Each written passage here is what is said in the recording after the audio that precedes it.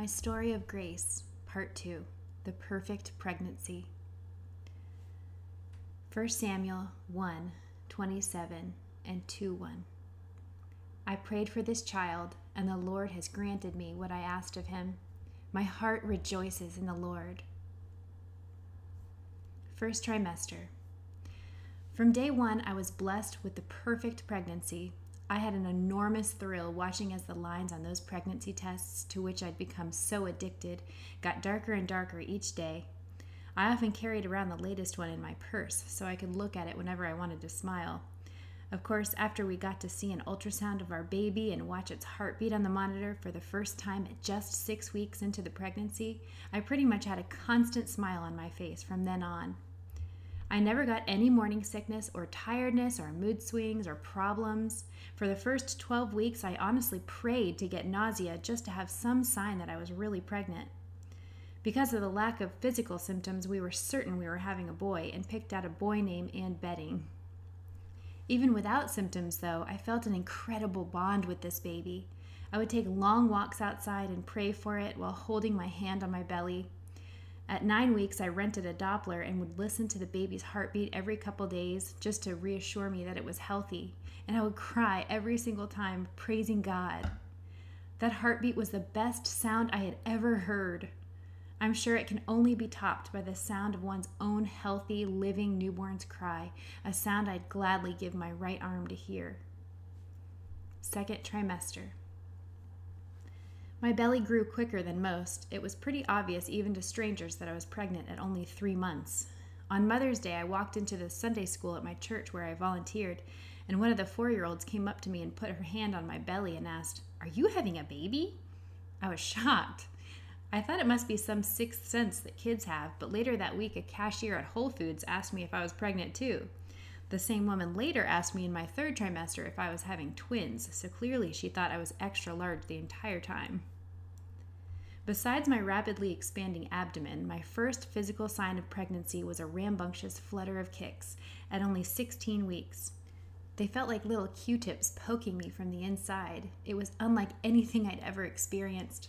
I felt completely in love with this little one so utterly dependent on me. I researched everything about how to have a perfect, healthy pregnancy and went all in. Instead of buying pretty maternity clothes, we put our funds into making a more healthy life for our growing baby. We had come so far that we were determined to do this right. I ate 100% organic food, free-range meat, wild-caught seafood. I quit coffee cold turkey as soon as I found out I was pregnant and didn't have even one caffeinated coffee my entire pregnancy. And if you know me, you know that is a major sacrifice. I used only natural cleaners, detergents, and even beauty products. Any possible risk of chemical contact was cut out. I never pumped gas in the car, which is VOCs. We threw away any plastic we could and switched from a vinyl shower curtain to a cloth one. We planned for baby's life outside the womb to be clean too.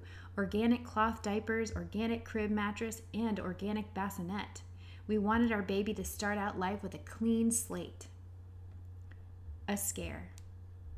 One Saturday morning at only 17 weeks, I was surprised to wake up to a rock-hard belly. Poking it, I realized it was doing this at regular intervals every few minutes. Hard, soft, hard, soft. Freaked out, I did what any mother would do, went online and searched my symptoms.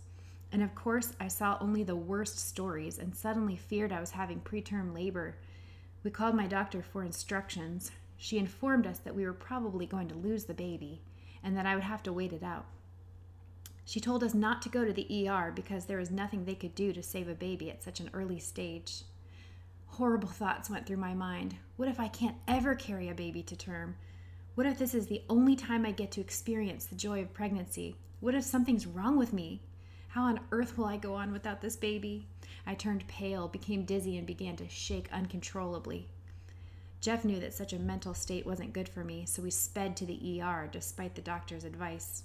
Upon hearing about the emergency, my mom dropped everything and drove all the way from her house to the hospital, and while we were waiting, she put her hand on my belly and felt the baby give a firm kick. God was reassuring us that the baby was healthy in there, although probably a little annoyed at the contracting uterus tightening around her. 3 hours of worry later, we found out that nothing at all was wrong. What I'd been having were practice Braxton Hicks contractions, which are totally normal. Just for reassurance, we were offered an ultrasound, and it was then that we were surprised to learn our little beautiful baby was a healthy girl. I praised God with every part of my being, and it didn't stop. I've never been happier in my entire life as I was when I was pregnant with Grace. Life was perfect. When we first saw her, she was kicking and punching in there, and then she leaned back, put her hands behind her head, and crossed her legs like she was relaxing in a hammock.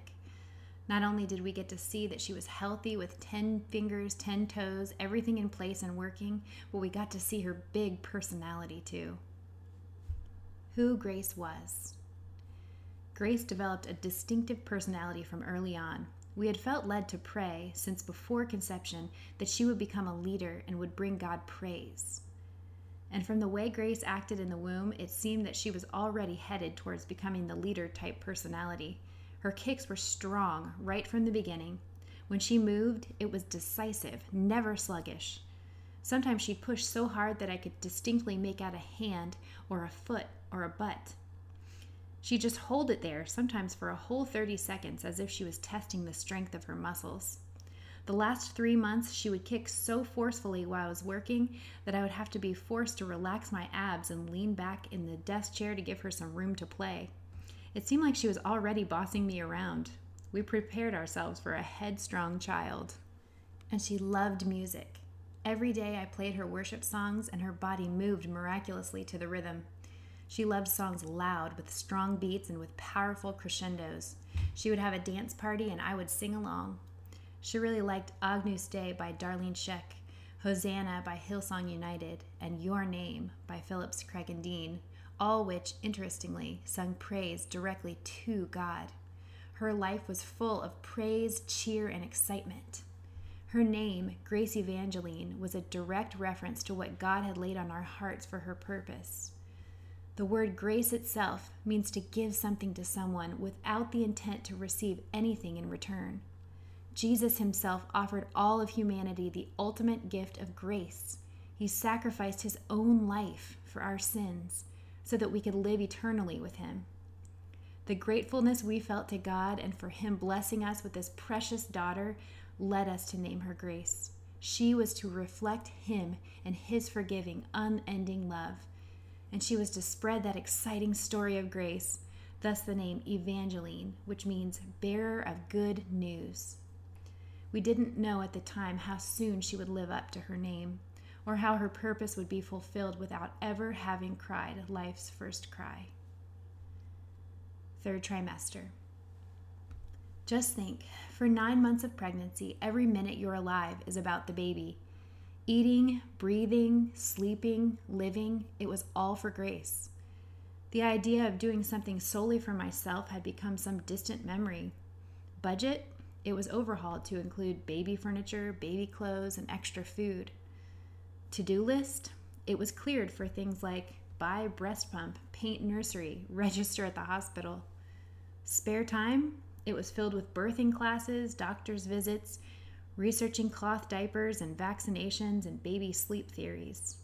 In August, we moved into a bigger rental townhouse just for Grace, and I gave up my beloved VW Beetle and bought a bigger SUV with room for a car seat just for Grace.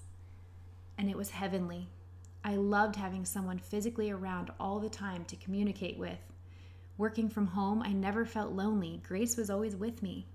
Food I ate or movements I made or noises around me all got responses from Grace. I felt like she was giving me her opinion on things. I took videos of my belly as she shimmied and kicked and hiccuped in there. We were already the best of friends. I couldn't wait to be her best friend throughout her childhood, as my mom was with me. In late pregnancy, everything happened as it should. My hip bones softened as they were supposed to. I passed my glucose test with flying colors. I never got any stretch marks. I slept a solid 9 hours of sleep every night. I took outside walks daily, and Grace's heart would beat clear and strong every time we Dopplered it. Grace's size always measured ahead, our little overachiever. I loved being huge and pregnant. It was something I'd waited my whole life to experience. While some people hate being told they look big when pregnant, I was thrilled to hear it. Me and God. With every passing day, I had this increasing peace. Nothing could bother me except maybe that one pregnancy side effect of being hot all the time. Not even the debates about the upcoming elections, which would have made non-pregnant me get a little argumentative. Part of it, I'm sure, was the nicely balanced hormone levels, but mostly it was that I'd been blessed with everything I could possibly want. I was living my dream life. I remembered the desperation I had felt just 1 year before and realized that God had finally delivered me. I was living out his grand plan for me. I was the mother of Grace Evangeline Young. The whole pregnancy, God had walked alongside me. I'd felt his undeniable presence and purpose every second of my day. From the beginning to the very end of my pregnancy, he had guided me to read through the Old Testament, to learn about his character. As I read, I had cheered on Moses, Joshua, Elijah, and David, and learned more about God than I had my entire lifetime. I wondered why I had never realized before how exciting the first half of the Bible was. God was working amazing miracles back then, and I marveled at how he was creating a current-day miracle inside me. Weirdly, by the end of October, I had made it to the book of Job, the gut-wrenching story in which God allows Satan to kill all of Job's children and steal his worldly possessions in one fell swoop. I felt so uneasy about reading that book during pregnancy, and I tried to speed up reading through multiple chapters a day, hoping to finish it without dwelling too much on its sadness. I wanted to be reading Psalms by the time Grace was born, praising and rejoicing. But as God would have it, I only made it to the chapter right before God begins to speak to Job, the day before November 3rd. As I reached the finish line of pregnancy, we readied the house for Grace's arrival. We had our 3 baby showers, had the nursery painted, furniture ordered, and hospital bags packed. When I visited the doctors, I learned that Grace was head down, ready to go at any time. I was giddy when Jeff installed the baby's car seat in the car and set up the bassinet in our room. It was all real now. This was really happening. I was so blissfully unaware.